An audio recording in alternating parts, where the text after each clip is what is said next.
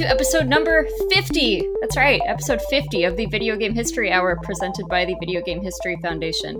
Every episode we'll be bringing in an expert guest, someone who's done their research or lived through it and has an interesting story from video game history to tell.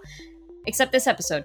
My name is Kelsey Lewin. I'm the co-director of the Video Game History Foundation, and I'm here as always with Frank Cifaldi, the founder and co-director of the Video Game History Foundation. And we do have a guest today. Our guest today is Chris Kohler, video game historian, currently lending his talents to game developer Digital Eclipse.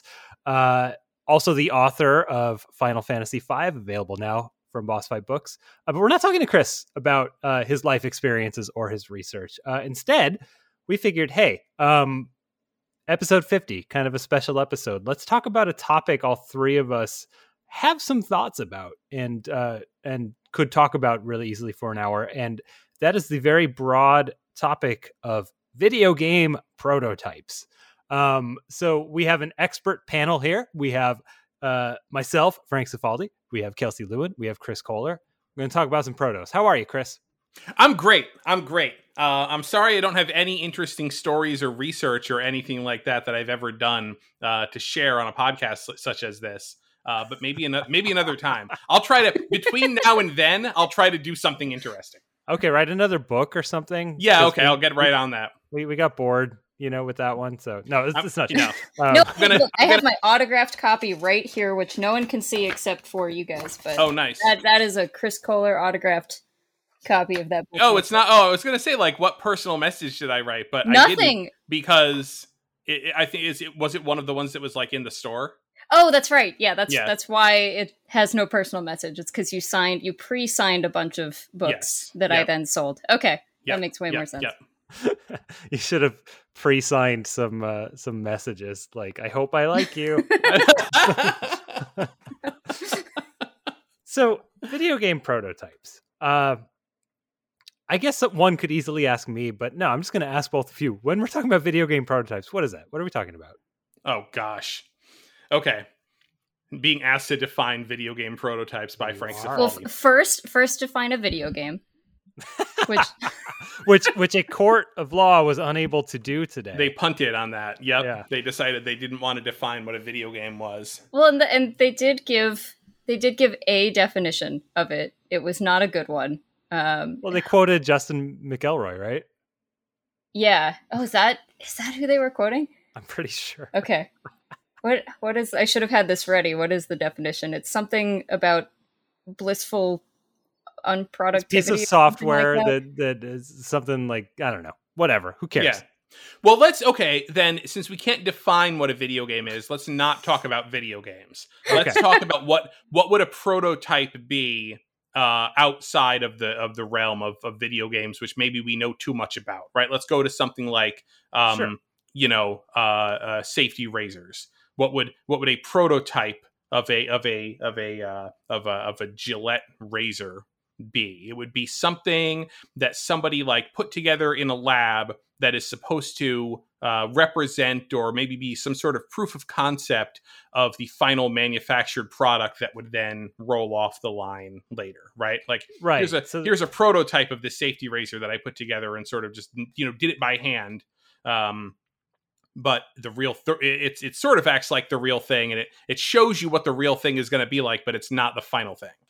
I think when it comes to what the modern understanding of it is, at least in the video game realm, it is just anything pre-retail, anything that is not the version that hits the shelves. Yeah, and that's an interesting topic just in itself, because like what the collector world defines as a prototype video game differs very significantly from what the video game development world would call a prototype. So if you're a game developer or even a publisher, if you're in the industry, a prototype is typically like a proof of concept of a very basic game mechanic, right? So the prototype of Super Mario Brothers, like the actual prototype, which we know from an interview, was a tall block that could jump.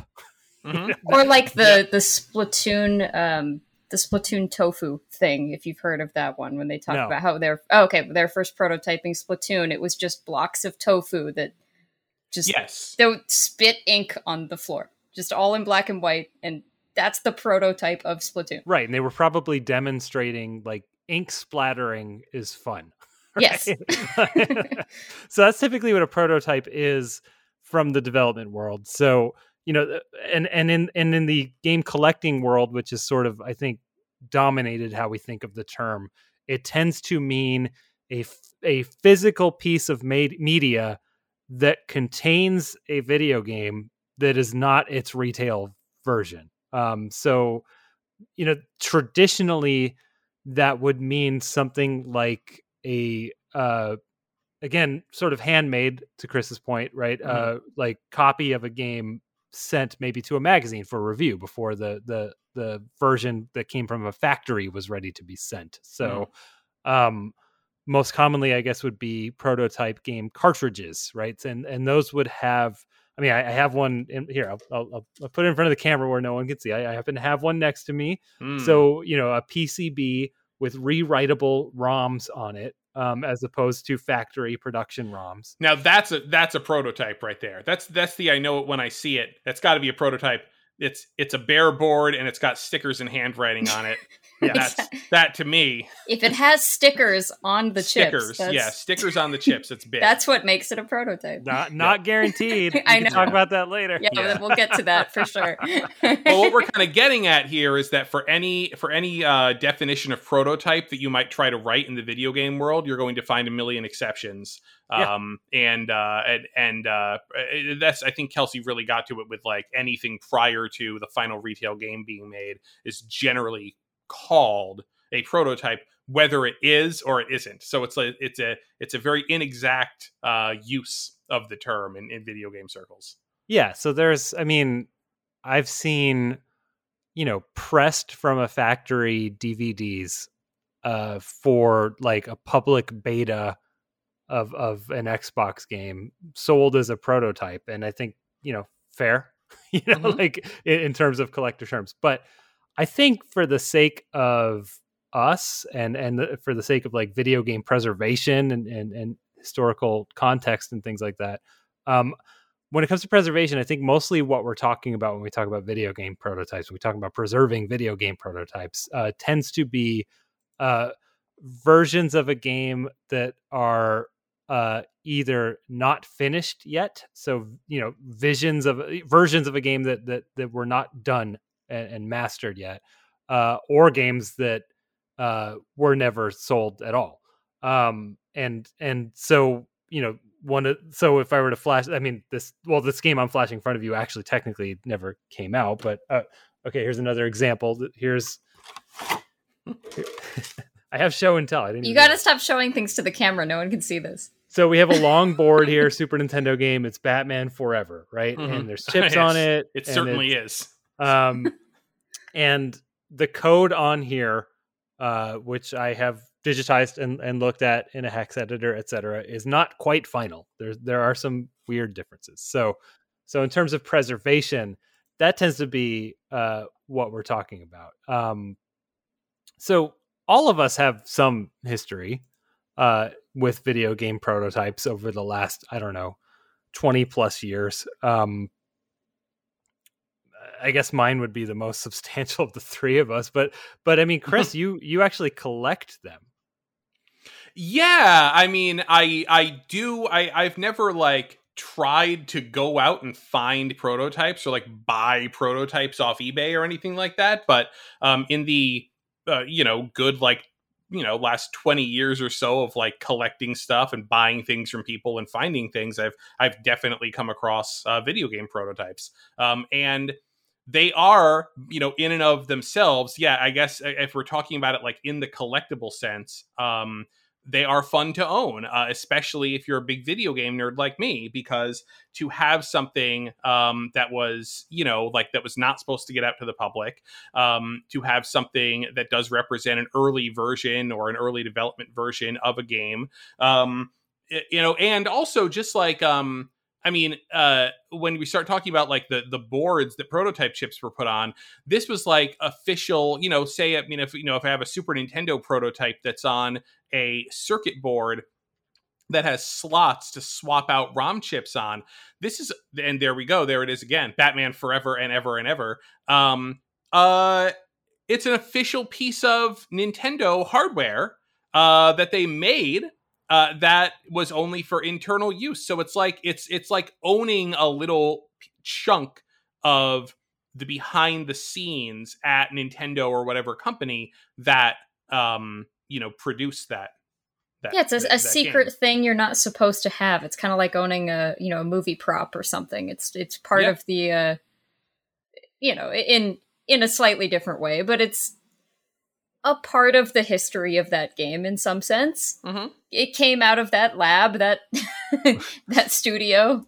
I think in the collector world, there tends to be a misunderstanding often of where of the actual origins of these things. So I might be wrong, but I think, I don't know. Let's use a recent big sale as an example. So Heritage Games sold what would be called a prototype of Super Mario Brothers 3 for a large amount of money. Does anyone remember how much? I want to say $30,000. Yeah, it was in the 5 figures. Mm-hmm. Yeah. And reading the description on Heritage, there's references to like the developers handwriting, things on and I might be wrong, but like what I picture in my head when collectors who don't really understand the game production process see a prototype, I think they look at that and they're like, that Miyamoto-san made that, like he handmade this. This is the true craftsman's, copy of this. This is this is the Grail, right? This is, and also it's a totally different game on the inside, right? And I think the reality that people don't understand is like, well, no, I think probably NCL, sent the files from Japan. Maybe they mailed a floppy disk. Maybe they like were able to, transmit them over the phone line in a binary way. And someone in a lab, burned the ROMs for internal evaluation. It's not, this handcrafted thing from the creators of the game. And I think that's kind of a common thing. But I guess I should talk about my history with prototypes, because it's kind of the pre origin of the Video Game History Foundation. So when I was first getting into video game preservation as a concept, I don't even know if I called it that yet. It was my earliest days on the internet, and it came from my fascination with the concept of video game emulation. I thought and still think it's magic that you can take data from an old cartridge and like run it on your computer like it's an old system. I got fascinated with that pretty quickly. I got into the idea of catching up on games that I missed from my youth and stuff like that, and it kind of snowballed from there. And within these communities that I became involved in of people who were hunting down games that weren't online yet, I was introduced to just the concept of video game prototypes and of pre-release and unreleased game code and how that might be different. And I was really fascinated by that. And I started a website in 2003 with a group of like-minded friends called Lost Levels. We were, I think, the first website that was specifically about games that never came out. And we tried to track down the people who worked on them and recovered the files with them and sort of told their story and let people play these games that never came out. And, for a long time, I think that I viewed that sort of thing as the most volatile and important thing to go rescue if one were to try to save the history of video games. And I don't know that I necessarily feel that way now, but that's sort of where all of this came from for me. And I mean, Chris, you were in these same, like, at least the same like collector worlds. I mean, like back then it was when one was found, it was, I mean, it's still kind of a big deal, but it was kind of huge back then, right? Yeah, I remember the California Raisins NES game as being like a big one, because I mean that was something where it was made by Capcom, and I mean it was it had been advertised. We had seen screenshots of it in video game magazines. I of course was a big California Raisins fan. When I was a kid, of course, yes. as were so many of us. And so I was like, oh, a California Raisin game. And then, it never came out. And then it was found, very early on, right? And it was found like in a box of games that somebody brought into a video game store. I almost think to trade in. There was, and as often happened at this point, there was a lot of skepticism as to like, well, is this real? Is this, is this like, how could this unreleased game from a video game company end up in some random person's attic? And because this was sort of this was like one of the first times we'd ever really heard about something like that happening. And it was almost like, how did that get out? And it's, as it turns out, it's actually much more likely than you think that, random people would go home from their companies or, lend out prototypes of games or things like that. And they just sort of end up in somebody's attic or in the most unlikely of places. But yeah, when that came out, it was a bit, and then we played it and it wasn't a very good game. There's probably very good reasons why they didn't actually put it out there. But there was sort of definitely an event when that hit. It was like, oh my gosh, an unreleased NES game. Of course, a lot of the people who were playing it, we hadn't even really played all of the released NES games by that point either. So it had that sort of a mystique but this one's around better. it. Yeah, yes. But yeah, that was a big deal. And then, generally when stuff would happen, I mean, but the next big one that I could remember was Earthbound, the NES version. So Earthbound was actually years earlier than Raisins. So Earthbound, whole documentary about that. In fact, we did an episode. We sure did with Bones, the I believe co-director of Mother to Earth. I don't remember what episode that is. Episode 21, as Robin in the production booth is signaling to me with her hands. Episode 21 got into that and how that was found in the late 90s. Yeah, Raisins I was involved in. And that was, it was traded. So a guy named Brandon, I believe it was Brandon Cobb was his name.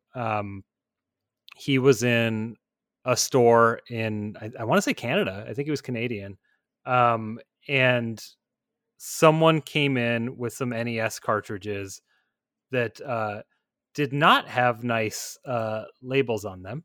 They had sort of crappy black and white stickers on them that said, the name of the game and please return to Capcom or whatever. And the store that she was attempting to trade them into was like, well, we can't take these. They don't have labels.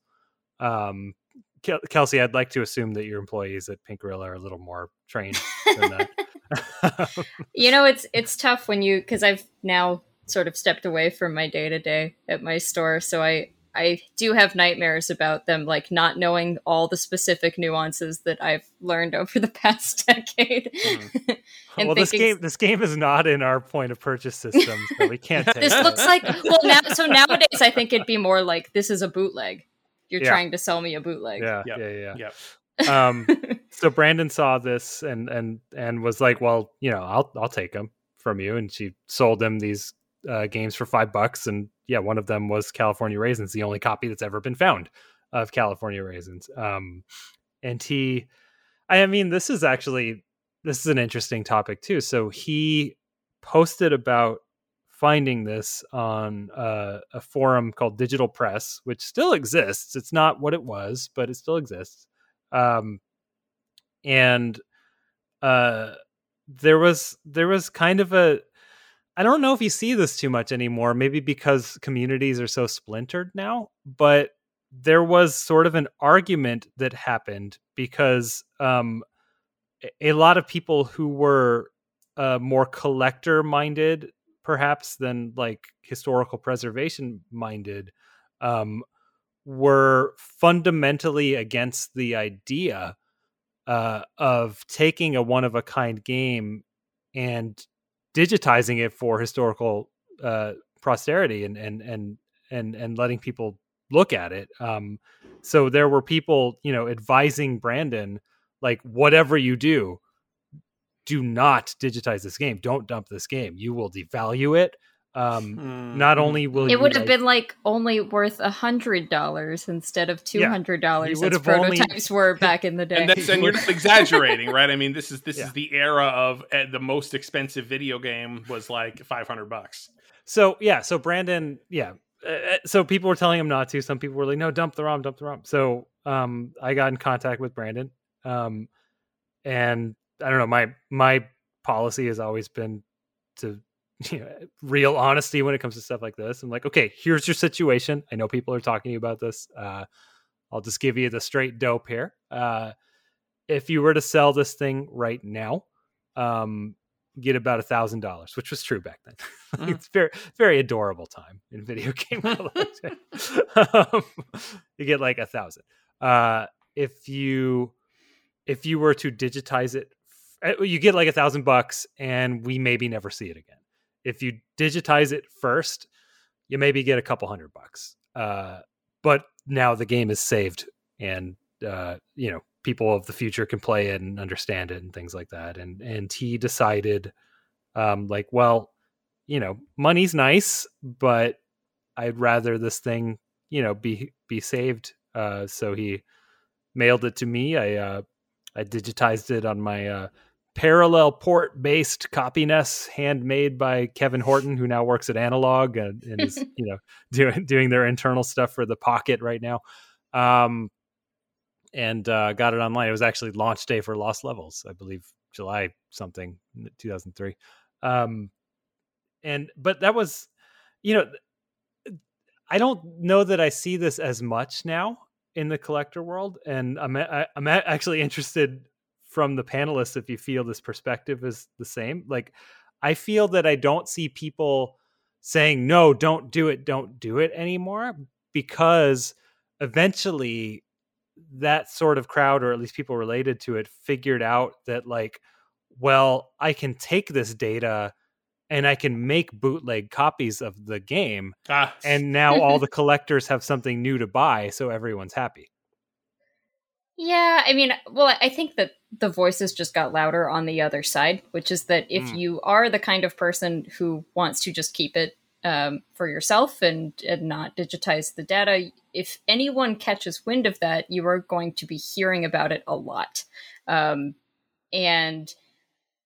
I mean, there's lots of pros and cons to that. I'm very happy that sort of the general consensus is these days is like, no, this should be shared. Of course, everything should be shared. It's not always gone about in the most effective ways, is maybe the nicest way I can put it. You won't win a lot of wars by yelling at people. You won't change a lot of minds by yelling at people. And that's, I don't know, maybe that's getting into the weeds a little too much, but I don't know if it's getting in the weeds. It's just like, I don't know. Do we want to talk about Aka-R? You know which one I'm talking about? I don't. I don't think I do. Aka-R was an unreleased Atari-made arcade game. Chris, it's at California Stream every year. This story, okay. This is the one where somebody like tell us. You might remember it about as well as I do. No. I might misremember it, but I mean, somebody sort of used deception to go in and dump the ROMs off of this thing from the owner of the. I don't know. I don't want to. Okay, yeah. There was theft, as far as I remember. Maybe. So it showed up. It showed up one day in MAME, the arcade emulator. Hey, we got this unreleased Atari-made arcade game. It's in MAME. It's in your MAME ROM sets at your torrent dealer of choice right now. Hooray! We've saved history. And someone in the arcade game collecting realm who has one of, I think, 3 working known copies of Aka-R, said that they believe someone who came into their house to repair their arcade games without, kind of sneakily when the owner wasn't looking, popped the ROMs out of his AKR, digitized them, sent them to MAME team, and the claim was essentially that they were stolen from this collector, which may or may not be true. Let's assume it is true for the sake of discussion. Please we're getting don't into some do that. real moral, real weird ethics discussions already. Yeah, I didn't think this would happen this early in the prototype discussion. I'll probably say I'll come down on the side of yes, it's good when stuff like this gets shared. No, you should not do it that way. Yeah, and I had arguments at the time with people in like private communities that I'm in of people who are part of this sort of movement to digitize rare and ephemeral video game things. That like, yeah, we really stuck it to them that time. Like that was sort of the feeling. Like, take that, collectors. This is the right way. And it made me feel crazy because I'm looking at this and going like, okay, do we really want to pee in the pool, guys? Well, that's exactly, the kind of point that I was going to make, which is that for me, like, video game preservation is a very long game. This is the world's longest long game. And anything you do to jeopardize how people feel about game preservation and preservationists is likely going to make the rest of the journey harder. It really, that's what it comes down to. Of course, we want all of these things shared. That's what we all have, the exact same goal. But yes, there do have to be discussions and limits and stuff on the way that we go about these things, because if people become so fearful of preservationists and fearful of deception and that sort of thing, we're not even going to know that things exist in collections, and they might die with people. If they're so afraid that things will be stolen from them and that they can't trust the people who are just trying to do the right thing, who are trying to share this knowledge with everybody. It's tricky. It's also just basic, like, how to win friends and influence people stuff. Yeah, exactly. You don't yell at people until they give in, right? Like you meet them on their level, you win them over to your perspective, right? And I think if I innovated anything in video game preservation, in my earliest days here, it's that I actually talked to the people who own the stuff, right? Like, I a lot of people in that community were mostly, just online, right? They weren't like going to, what our very earliest shows and stuff like that. They weren't meeting the collectors. They weren't communicating with them. They weren't trying to negotiate, like, how do we find common ground here? And to, what Kelsey was saying is absolutely true, which is that, they care too. It's not that they're not buying one of a kind games, and I hate this word, but hoarding them, because they're, weird mustache cartoon villains who want to own everything. They're not, William Randolph Hearst or whatever. They're people who care about video game history, and they are saving history in their way, which in a lot of cases is like, they're the ones that are out there going dumpster diving. They're the ones who are out there, talking to developers and publishers and acquiring these things. They're the ones who like work at magazines and like go steal the old ROMs that never got sent back and stuff like that. And when I say like, maybe we shouldn't pee in the pool, that's what I mean. It's like, these are the people, this is our source for this stuff. And maybe instead of like lighting them on fire, we should learn to work with them and compromise. But humans don't like nuance is kind of my takeaway from life.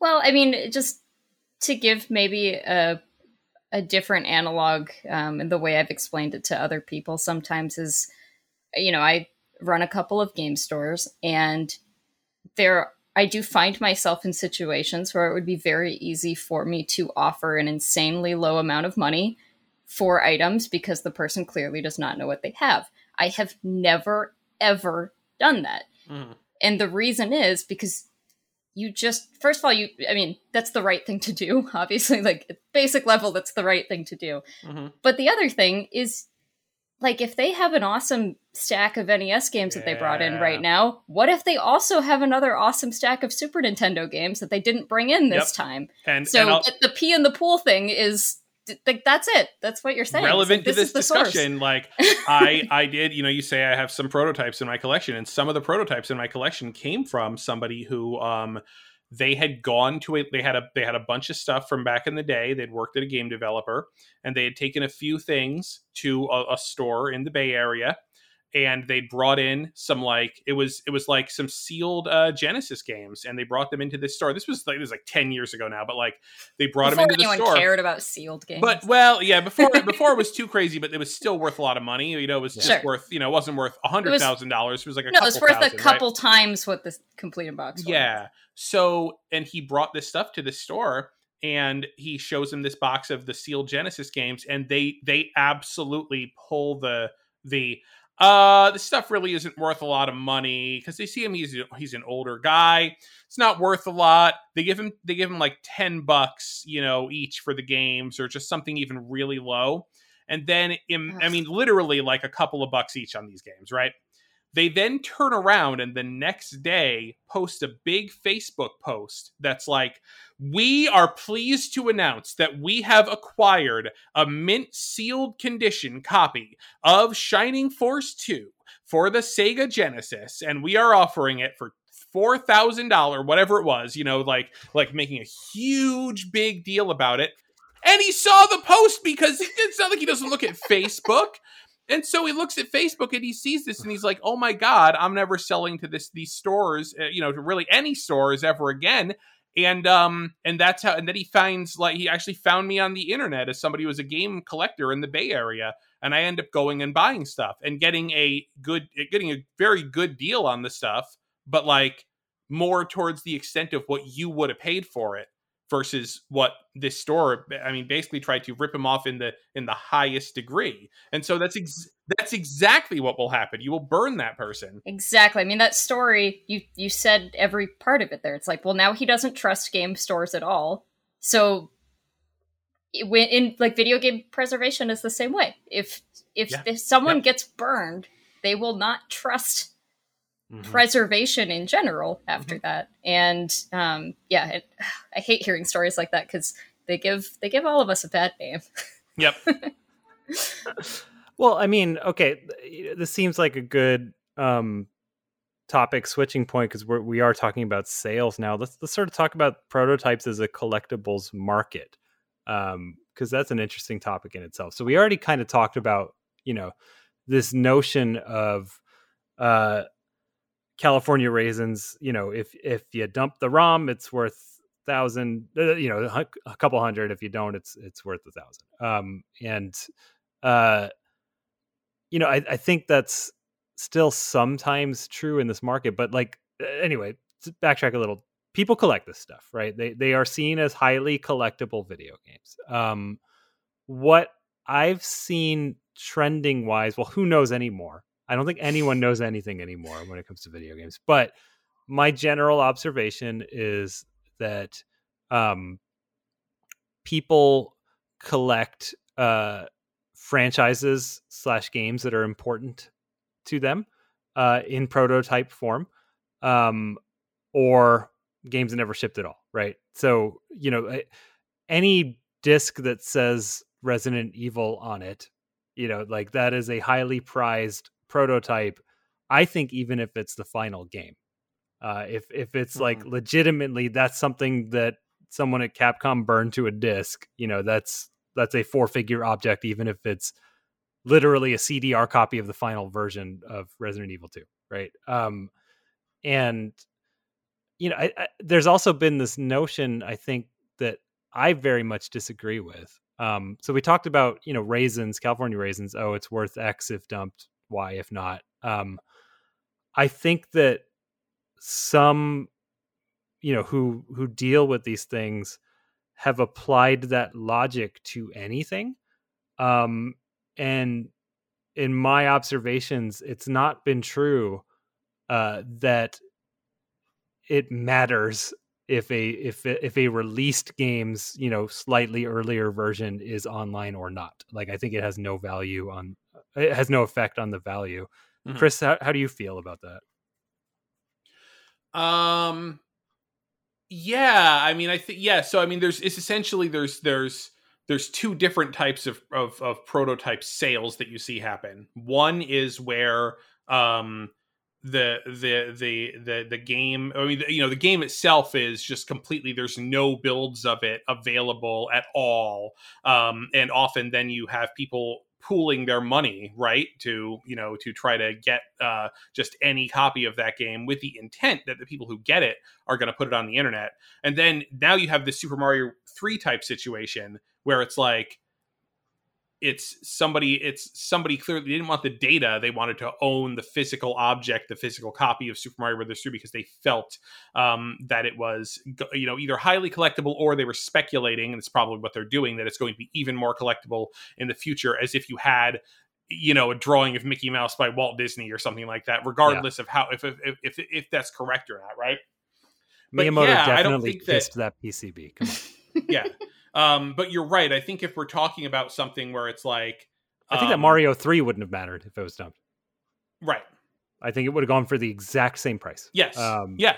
Because that's the audience that it was in front of, and that's how it was kind of being positioned and sold. But yeah, I think I think I agree with you that it wouldn't affect the value if we're talking about a slightly different version of, because it depends on how different it is, right? I mean, I will concede that, like, we dumped this and it's final, might affect the price.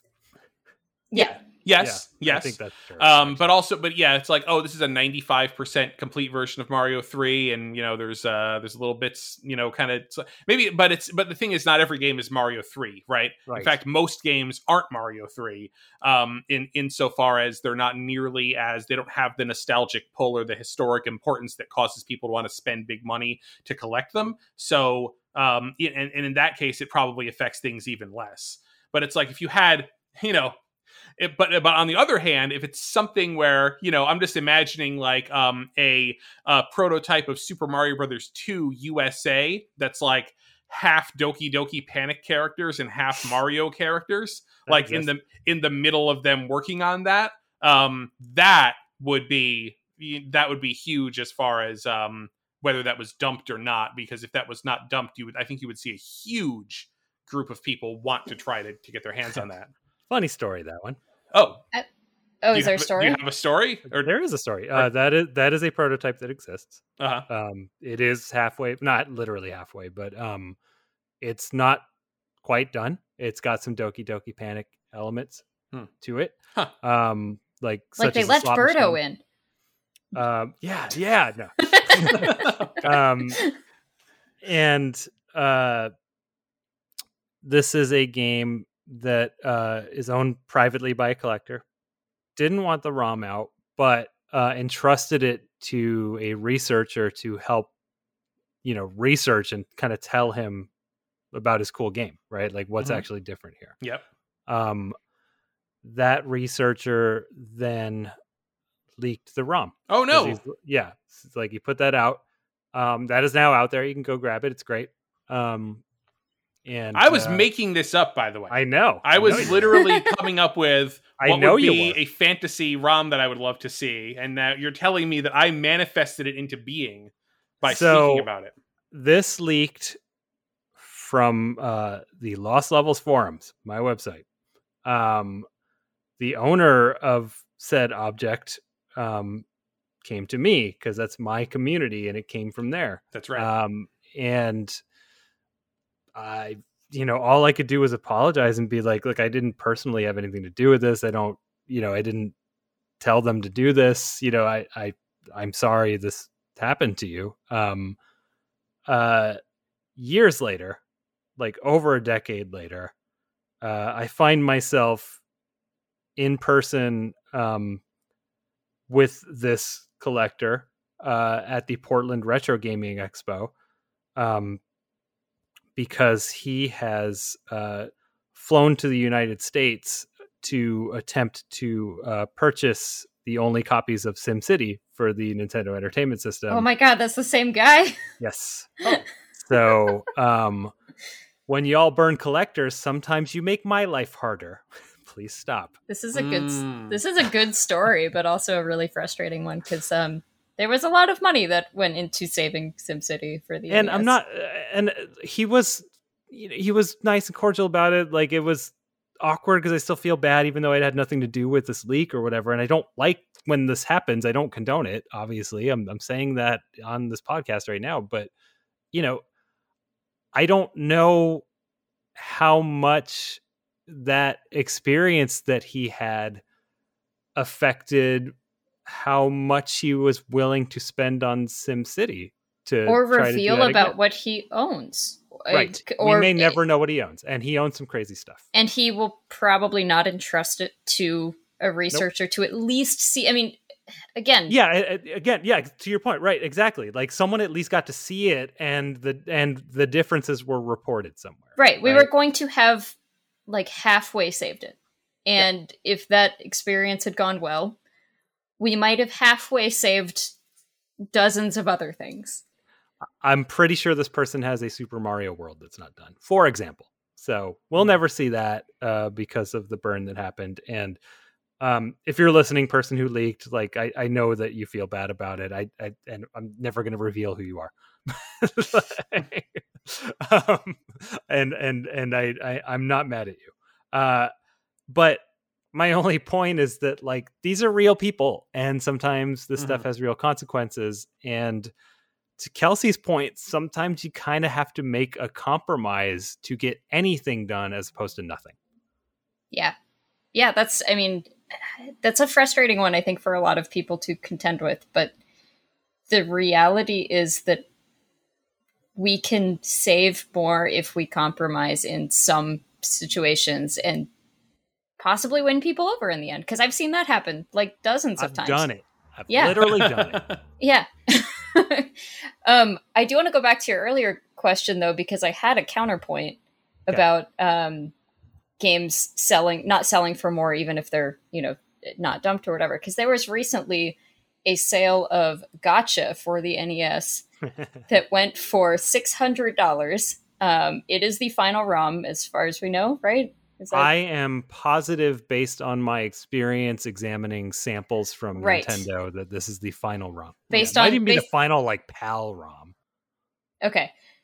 So this went for $600, but they had a really cool thing in the title here, which was not dumped. Yeah. They were specifically advertising that this had never been dumped, that they had never attempted to dump it themselves. And I think that it only sells for $600 because people thought there might be something interesting in there. I think any NES prototype is $600 minimum right now. Really? Yeah, I guess. I think a lot. I guess we're trending that way. I think a lot of people want to own a prototype, even if you're just a collector who doesn't have any. It's like, oh, I'd like to own one. So people are trying to get in at the bottom end to just own like a basic NES prototype. And if it's if it's actually on, as I said, if it's on like an actual, like, vintage Nintendo EEPROM board, then it's going to be harder to track those down. Well, I mean, so I'll give an example, and you know what? I'm name dropping the guy. I don't care. So our friend Brandon Sheffield donated a bunch of stuff to the foundation a couple of years ago. Among them was an EEPROM cart for the Game Boy for something, just some whatever game. I think it's Qbert. Brandon now needs money, and he's asking for his property back that he donated to this charity. Please don't do that, folks. Especially to someone like us who doesn't have like a really robust cataloging system yet. And my first reaction was like, dude, I'll just give you the $100 or whatever. Like, I'd rather do that than try to find this thing in storage right now. And I looked on eBay, and you can do this right now if you want. Like, any Game Boy prototype, which used to be nothing, it's like $350 now. Mm-hmm. So I think we're at a point where, like, prototype is worth money. And I don't know if we come back. So I think all of this discussion on price is probably scaring some of our audience a little bit, which is why I want to move on to another topic here that might calm them down a little bit on some of their concerns, which is how important are prototypes really, and what are we even dealing with? I mean, it kind of goes back to the first question, even like, what are we even dealing with when we say prototype? Because in many, many, many, many, many, many, many cases, a prototype is like, or the things that are considered prototypes to collectors are like a 99% finished game with bug fixes. You're not seeing incredible major differences that teach you a whole lot about how a game came together. There are plenty of exceptions to that, but a lot of these $350 Game Boy games and $600 NES games and that sort of thing are quite literally the final ROM. So just to calm everyone down here. When it comes to cartridge-based prototypes, and I've gone through, technically the Foundation has gone through, well, I'm sorry, I said cartridge-based. Okay, I've gone through hundreds. I don't know, I wouldn't be surprised if I'm at like 400 or something that I've gone through. If I were to guess, half of them are literally final. Another 45% are like probably final-ish, but with a couple bugs that I can't even find, and then maybe 5% of cartridge prototypes of release games that I've looked at are like, oh, I can see the substantial difference with my eyeballs right now. Like it's not very common. Unfortunately, and I'm part of this problem in the preservation world, for a long time, we didn't document the final ones. Because when we were preserving prototype cartridges, it was just like, oh, that one's final. Like that this file does not matter. Right. And real quick, just so the audience knows, how are you determining that a ROM is final? Oh, it's easy. I mean, it's like data is data. Like any copy of Super Mario Brothers that you digitize is like from a binary level 100% identical. So we are able to easily determine that by just comparing the data. I do this in a hex editor typically, and it's just compare these two files. And it's like, there are 0 bytes different between these files, or it'll start showing me the bytes that are different. And then I have to do the work to figure out like, okay, is this substantial, etc. Sometimes it's literally like, 20 of them that combine to be like the date changed on it. Yeah. That's that. And there's a really good example. That I saw recently tweeted. Someone had a Rockman sample from Japan. Jironosuke. Thank you. Very, very storied Japanese game collector. Okay. I didn't look into who they were. I just replied trying to be helpful. And they found, some byte differences in Rockman, and I'm pretty sure it's literally just a build date and that's it. So like in an area in the final ROM that's just empty, this version just has like the date that this ROM was assembled, and that's the only difference. Going back to Kelsey's topic, right? Like, is this stuff actually important? I said earlier at the top of the show that when I got started in this, I considered this the most volatile and important aspect of video game preservation. I've always been someone who's just unsatisfied with doing things that are low impact. Like, I always want to make sure that what I'm doing is high impact, that I'm using, my time on this mortal coil to like affect change in my way. And I figured that was it. And over the years, I've softened that opinion a lot. If you follow the Foundation at all, if you're a fan of the Foundation, you know that what we mostly talk about is context. Like we collect context. We don't collect games. And to me, that is far more important, that we have information about games, not games themselves. But I mean, that's my personal opinion, but I think a really good way to visualize this is to go to the Hidden Palace wiki right now and just like poke around all the prototypes that are dumped and just see how uninteresting they are. Honestly. And They've got some cool unreleased stuff, of course. They've got cool. I'm not talking about unreleased. Yeah, we're just talking about builds of games that came out. Yeah, and sometimes they're great. Mm-hmm. Well, so I mean, let me bring this up as something that has been monumentally impactful. That sometimes we even forget this is a prototype, but Penn and Teller's Smoke and Mirrors, which is not a prototype; it's a finished, unreleased game for the Sega CD. We don't know if the code that we have is finished. Oh, excuse me. Okay, so it seems to be a finished, unreleased game for the Sega CD. Maybe it is in fact a prototype or an early version. Didn't come out. The full game was leaked a long time ago, in 2004 by me. Okay. And thank you, Frank. And thank you, Frank, because inside of Penn and Teller's Smoke and Mirrors, which is a very clever game, is the game Desert Bus, which is, if you don't know what Desert Bus is, it's a parody. It's a parody of the hype over violent video games in the mid-1990s. They decided to make the most boring video game possible, in which you drive a bus from, I forget the two cities, like from Tucson to Las Vegas or something like that. Correct. And or Phoenix. Phoenix, yeah. And it takes 8 hours, and the bus has a slight drift to it, so you have to be steering the bus the whole time. It takes out 8 hours on a straight line. There's no turns, there's no stopping. You just drive in a straight line for literally 8 hours. Yep. And so, of course, there's now very famously the Desert Bus for Hope campaign, in which people marathon playing Desert Bus, just boring themselves silly to raise now hundreds of thousands, if not millions of dollars for children's hospitals. So that was a remarkable knock-on side effect of that particular game getting released. And that's a great example of found an unreleased game. Thank you, Frank. Released an unreleased game. Thanks, Frank. And and actually, that's why we invited you here. And gave people, to give you the proper respect, and then gave people a full video game that they ordinarily would not have had that not been tracked down and found. That's like best case scenario, right? Yeah. I have another good one if you want. Which is, we talked about California Raisins before. I got an email to my Lost Levels account, a couple years after we put that story out. And it was from a woman who's like, my brother composed the music for this game. It's the only published music he ever made before he died, and I've never heard it. Can you help me? That is not an intent. Like, no one's ever gonna. You can't predict stuff like that. Right. That like this, kind of whatever NES game, gave this woman the only insight she ever had into her brother's musical composition. Yep.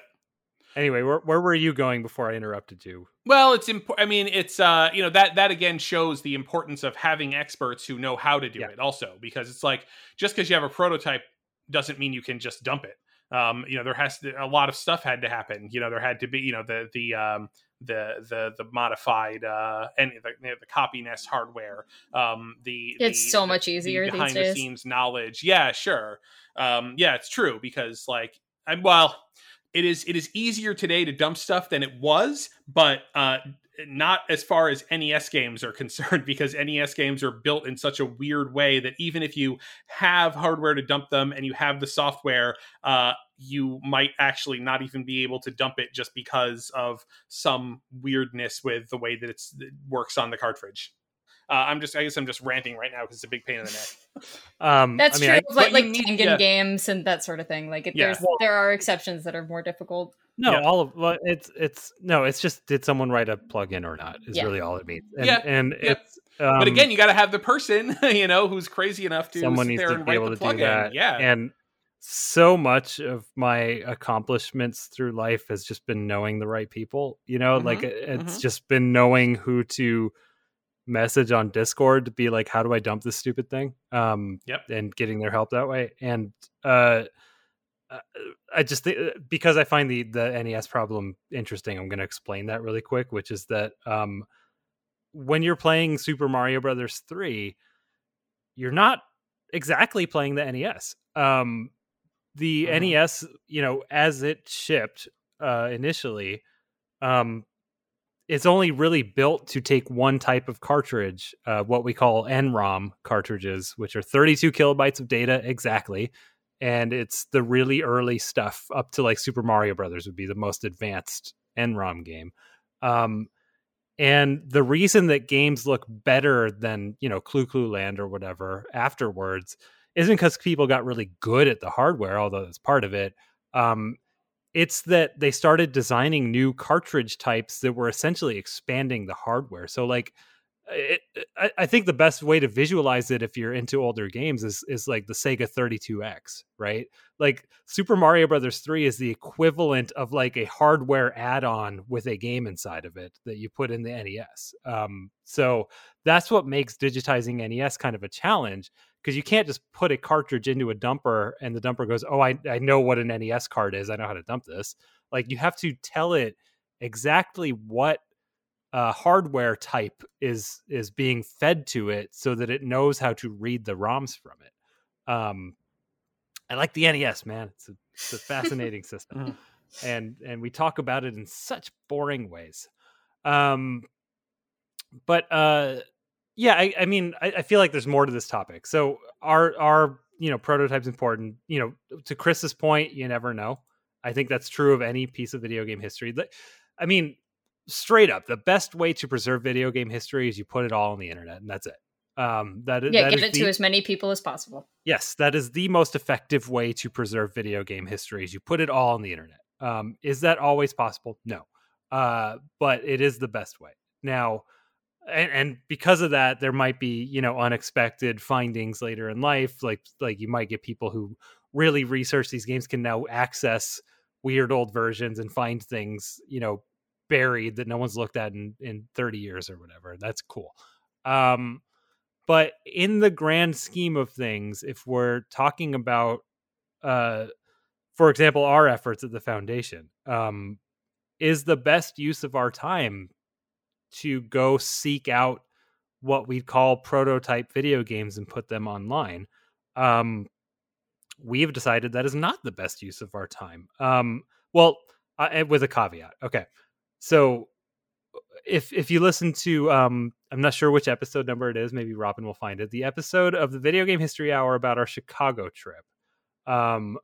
We did specifically go to Chicago to meet up with video game veterans who had episode 43 of the Video Game History Hour. Thank you, Robin. We went to Chicago and met up with some video game veterans to dump their prototype cartridges. And that is a good use of our time, because we can have that human connection with people that others who specialize in the sort of thing don't necessarily have. Like it took me, 10 years of infrequent emails to get into Ed Semrad's house. That is work that's worth our time. But is it worth our time to buy prototypes on eBay and dump them in case they're interesting? Is it worth our time to I had a situation recently where I could drive 3 hours to dump a prototype that was on eBay that people were bidding on. Like, is that stuff worth our time? For the most part, no. And we've tried to offload that work on the preservation community more than us, because they know how to do it just as well as we do. And we instead sort of try to focus our efforts on those things that not everyone can do. I'm not going to say that only we can do, but that, we are more positioned to do. Let's put it that way. So, we don't focus on that stuff as much as, a much younger Frank Cifaldi did in his day. Well, at the 20 years ago, you're going after prototypes and not a whole lot of people are actively really trying to track this stuff down. And so there was more of a danger that the stuff was going to go away, if somebody didn't preserve it.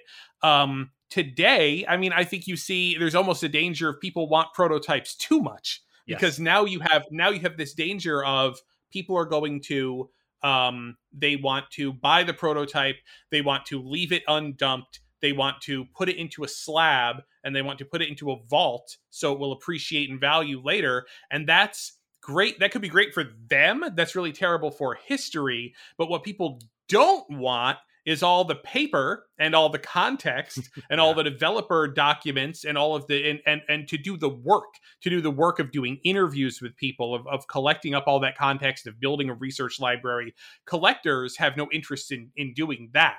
So, I mean, it's like the prototype stuff is kind of being handled like almost by the market, because there's a lot of people who are at the very least not letting that stuff get thrown in the trash. But the also, stuff that you guys are go on. Sorry. Oh no! I mean, you're making great points about what we do, so I appreciate I appreciate all of that. But the other part of that, just to maybe scare people a little less too, is I think that there is so much energy behind saving these games now, almost to a fault, where you sometimes end up bidding against other people who are also just trying to buy it to dump the ROM. Yep. I ended up in one of those scenarios myself, despite my best efforts to tell everybody that, hey, this is what I'm doing, and this is my plan. Yes. Yep. Which is not an unreleased game and not a prototype per se, but it is a WonderSwan cartridge where only 120 of them were made, and it was previously undumped. And I tried to, tell all of the WonderSwan communities I was in and all that, like, hey, I'm going to win this, so I will outbid you, but I'm going to dump it. So just please, please let me do this. And it didn't reach one guy who actually did end up outbidding me, because I ran out of, the proxy I was using was like, we can't approve you bidding this high. This is, this is too much money. And I ended up finding another copy, miraculously, but as that one was in transit to me, the ROM showed up on the internet because that guy was bidding against me to do the exact same thing. So that story, like, it cost us both some money, I guess, but I actually felt great about it, because I was like, there are so many people who are trying to share this stuff with the world now that I don't even really worry about it that much anymore. Like, I think that there are okay, I see you making a face. Me? Yeah. Not me. I was not making a face. Yeah. Okay. Oh no, I'm smiling about something else. Okay. I don't feel like I have to worry about it nearly as much anymore. Like, I think that there are a lot of people who are out there trying to do the right thing, and they may not always be the person with the most amount of money, but to your point, Chris, at least it's not literally disappearing. Yeah. It's not going to go into the garbage can. And you know what's great is that when they're not literally thrown into the trash, these prototypes have turned out to be pretty gosh darn durable, right? I mean, for things that weren't supposed to last, more than a few months, we'll still recover games with EPROMs with uncovered windows. People didn't even put the stickers on it, and then you dump it, and sometimes it actually works, and it's like, wow, that actually really held up, surprisingly. I haven't had a dead one yet. Maybe. Well, okay. Disc, like CDR. I've had dead ones. Oh, okay. But have you had dead ROMs? I think I've only had one, which was again from the gentleman I was speaking about. I bought a lot of prototypes from, and this one, I don't think he kept it in his house. I think it ended up like in his garage somewhere, and nothing was covered. And but we don't worry. We looked. It did not play. Nothing was almost recoverable. But the CHR was like we could sort of look at it, and it was Rocky and Bullwinkle for the NES. But but it had pretty much been fried, or a lot of the data had. Yeah. Sorry. If we're talking about EPROMs, I can't think of any examples, but we did have like those Game Boy Advance games when we were in Chicago. Yes, there are flash ROMs that die. Yep, that's true. Thankfully, those were not important. It was like 6 or 7 different builds of Dragon Ball Z Boo's Legacy or something like that, and we had all of the other builds. So it was, I don't know, it's missing like day 5 in between day 3. You know what I mean? Like we're missing a very small stepping stone in between. But and it's like the value of stuff like that is there is going to be value to historians who do want to dig into how a certain game was made, or what the processes for making games were like, and you're going to be able to look at that and sort of start divining some things from the stages that the ROMs went through. But again, I think to your point, like not nearly as much as you would if you had the development documents, or if you had even just like email archives, the emails that people sent to each other. You know, I mean, that's where you can really see the magic happening of the game being developed. Well, yeah, I mean, okay, I think a lot of my like, I don't really care about video game prototypes anymore. A lot of that, I mean, I was already feeling that way, but after I did my research on The Secret of Monkey Island, where I had access to the entire source code repo, I knew how to build the game, I could script it, I was able to find cut content in like the trash and put it back in the game and experience it. I had access to its creator, I had his design notes, you know, and I put together a little breakdown of you know, how the systems worked and what the content was and what the earlier versions of that game conceptually were. I was like, no prototype is going to give us 1% of what I just went through. I think that's what this discussion was heading towards, which is just because source exists, because source code exists, there's no, it's like what you said, I mean, there's no ROM that can come even 1% close to teaching us what a good source repository can. Yeah. That doesn't mean it's not valuable. That just means that if we have an opportunity to save source, like, we're going to prioritize that and look into it. And of course, that's 1,000 times harder to find than a prototype. Maybe I don't know. Than a random one. Yeah. I agree with that. Than a random prototype. A random source code repository is harder to access than it's harder to source than a random prototype. Okay, yeah, I agree with that. But again, fortunately, I think that like going on, like you don't have to compete with collectors for that, because a source code repository is not a physical object that you can you can encase in acrylic and sell on heritage auctions. Like, it's not. So I mean, you know, well, it doesn't. It's sometimes until we start encasing hard drives in. Oh God. Well, like, remember Al Lowe was trying to sell his source code to Leisure Suit Larry. It was in the thousands of dollars on eBay. It was a physical, but I mean, that wasn't just a copy of the source code. This is like Al Lowe's personal archive of Leisure Suit Larry. You know, so that's a pretty cool collectible that Activision shut down the auctions for. Right. But again, were the people bidding? Were they bidding because they wanted to own the floppies that he wrote on, or were they bidding because they wanted the data?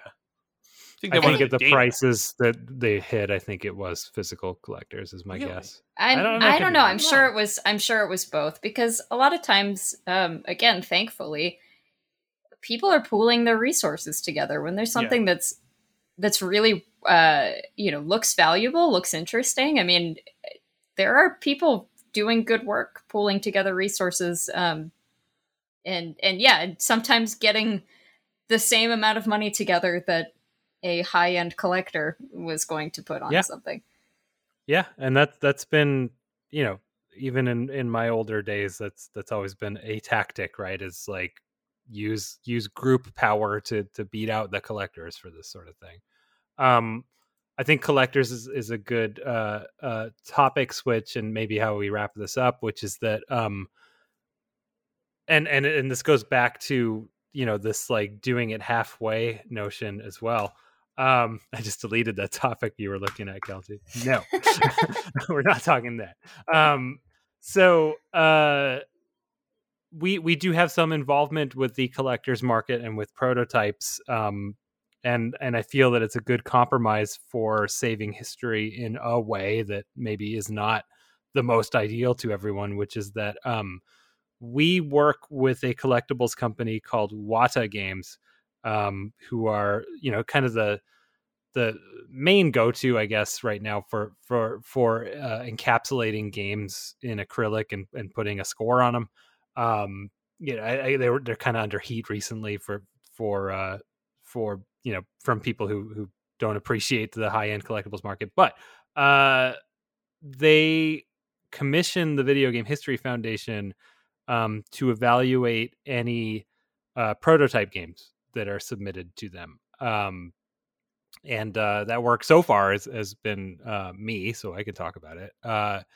And essentially what we do is try to authenticate these objects from you know, just looking at clues on them. Like, okay, does it does it make sense that I have EPOMs in my hand right now? Does it make sense based on the manufacturing date of this IC chip that this game would be on here, right?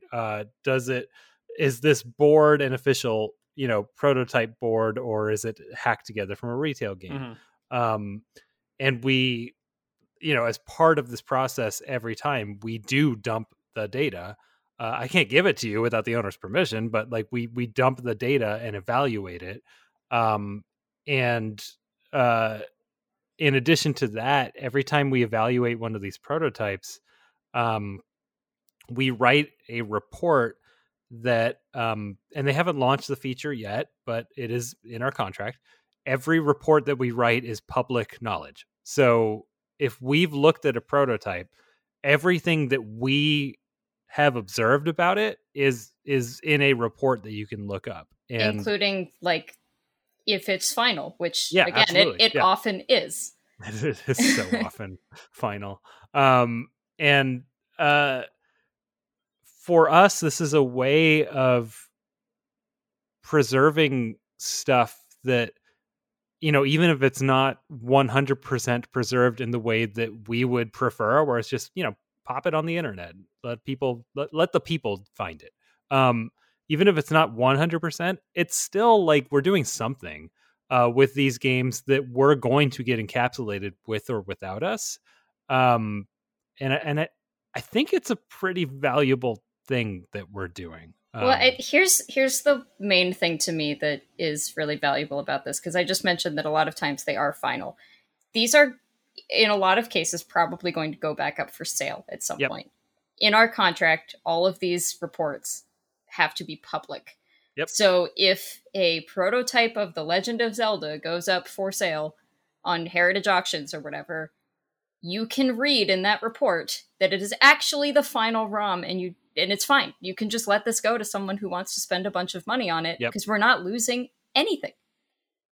And that's so huge because it was such, such a mystery before, whether or not these things were worth saving. And I think obviously everyone always wants to err on the side of caution. Of course, I do too.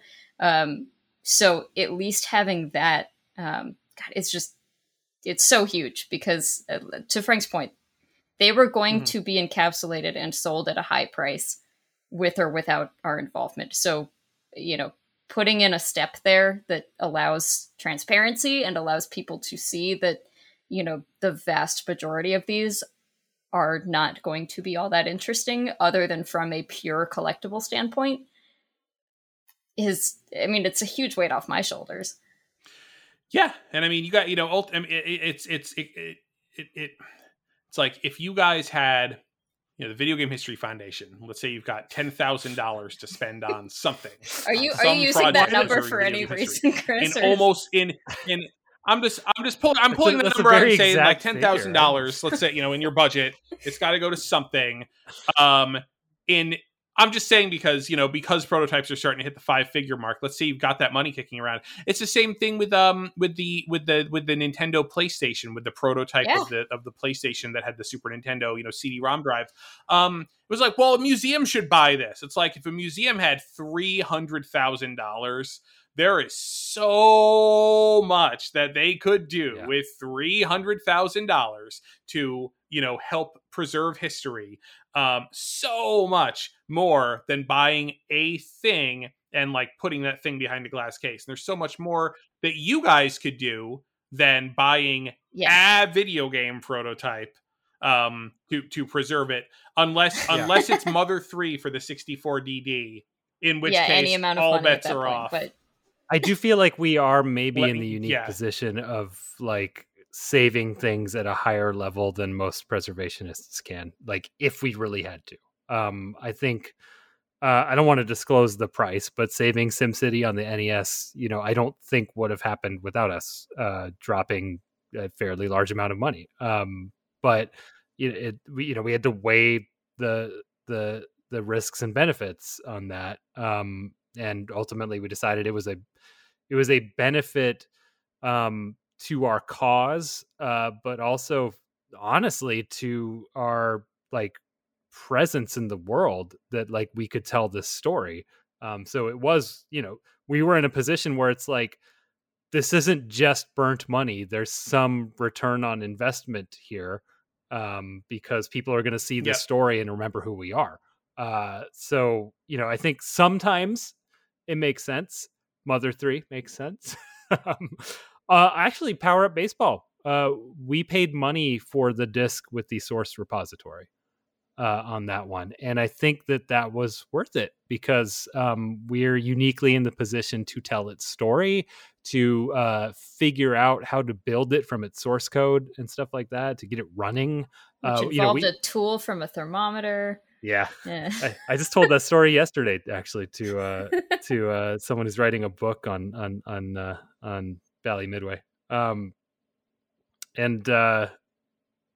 Yeah, so it's worth it sometimes, but for the most part, no, that's not where we would prefer to spend our money. Heck, I don't know. Any final thoughts on video game prototypes?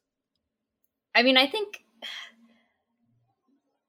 a lot of people have a lot of fear about prototypes disappearing. That's the just kind of general feeling I get from the internet these days. And I hope we've been able to maybe kind of soothe some of those fears a little bit. I don't know if we did a great job about I don't think we spent a lot of time explaining how boring they are.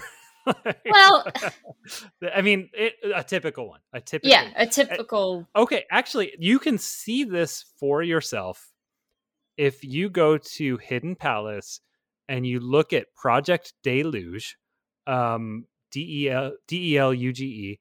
which is a project where they digitized. I don't know if it's thousands, but it's over 1,000 disc-based prototypes that were donated to them. And I'm not saying that they're all boring, but if you look, they have lists of the discs that are like different and lists that are not different. You can very clearly see with your eyeballs right now that, the majority of prototypes are just the final game.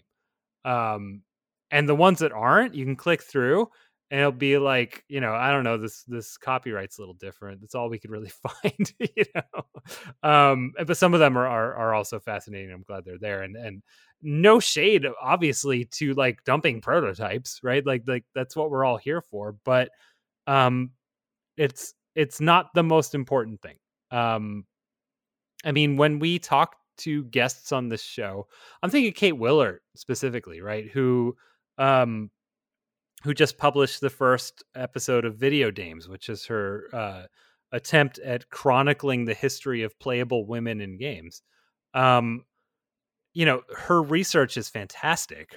I think she's top tier when it comes to video game history. And it's like the story she's telling, I don't think a early prototype of Custer's Revenge would have added much to this story, right? And what the reason she was able to tell the story is because we've matured on the internet to a point where a lot of older paper-based material is scanned and accessible.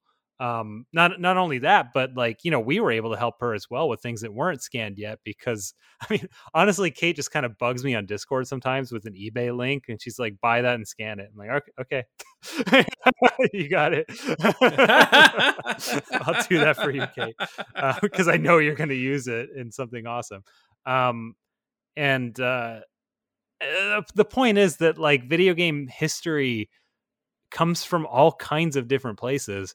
Yeah, a prototype can be one of those, but I don't generally it's not going to tell you as much as even people can, let alone older printed material and stuff like that. Usually. And of course, unreleased games are a whole different beast. Yes, I mean that's. And I don't want to. One topic I considered getting into is okay, the fact that this game was never released, do I really care sometimes? And we have this discussion sometimes, someone will have an unreleased game for sale, and we do consider it here at the Foundation sometimes. Okay, should we just get that and get it online? Because we can. Because we, frankly, we've raised money from people who care about video game preservation. I think it's fine to allocate some of that sometimes to dumping a ROM. And we have to evaluate it from the perspective of does anyone care about who made this game? You know what I mean? Like, is this a developer of note, or is it just a generic puzzle game for the Super Nintendo by someone that people don't generally care about? And if that's the case, it's like, I'm not saying I want it to die, but it's like, how much is that actually worth to historical canon and to, budget? Mm-hmm. Well, I mean, even something that, well, I guess this is a release game, so maybe this doesn't count, but I'm just going back to thinking about the guy who was asking something like $25,000 for a Super Mario Kart prototype. I think it was 40, but yeah. The differences found on that cart are in no way worth anywhere near that amount of money. And this is post Giga Leak with Mario Kart data. Right. So if you know how to, there are ways to find out much, much, much more about the development of Mario Kart without that prototype. Anyway, wrapping up, I think what we're saying is prototypes are cool, sort of. They are sometimes very important. They Yes. are sometimes really not. Yeah. And I don't know if that's a strong thesis right there, but The coolest thing about a prototype is the moment before you dump it. Yeah. You know what I mean? The moment where it could be anything. that's great. And it's literally like, am I about to scratch off a winning lottery ticket here? And the answer is no. But there is something to be said for like that kind of encapsulates the most fun part of doing the video game history is I'm about to, because if it's a document, you can look at it, but like, it's like there's just that little bit of a sort of a liminal sort of period between you getting it and being able to find out what's on it, that in which it contains riches and it contains the practically It is a anything. locked treasure chest for a moment. So yeah, I like that. Usually, I don't know. I guess I'm thinking of like packs of baseball cards or something, right? Like you might get I don't know, Mike Trout, right? That's the one. Like there's a very expensive Mike Trout card. You might get the Trout, or you might just get, I don't know who generic baseball people are. Mm-hmm. It's a really bad analogy for me to try to make. You might get Pokemon instead. You might get the Spider-Man hologram card in there, not just the normal Spider-Man. There, I know that one. All right. All right. Well, thank you both. This was fun. I hope this was fun for you, listeners, as well. And let's kick it over to a past version of Kelsey Lewin for our generic outro. Thanks for listening to the Video Game History Hour, brought to you by the Video Game History Foundation. If you have questions or comments for the show, you can find us on Twitter @GameHistoryHour or email us at podcast@gamehistory.org. Did you know that the Video Game History Foundation is a 501c3 nonprofit and that all of your contributions are tax deductible? You can support this podcast and all of our other work on Patreon or at gamehistory.org/donate. This episode of the Video Game History Hour was produced by Robin Kunimune and edited by Michael Carroll. Thanks so much for listening, and we'll see you next time.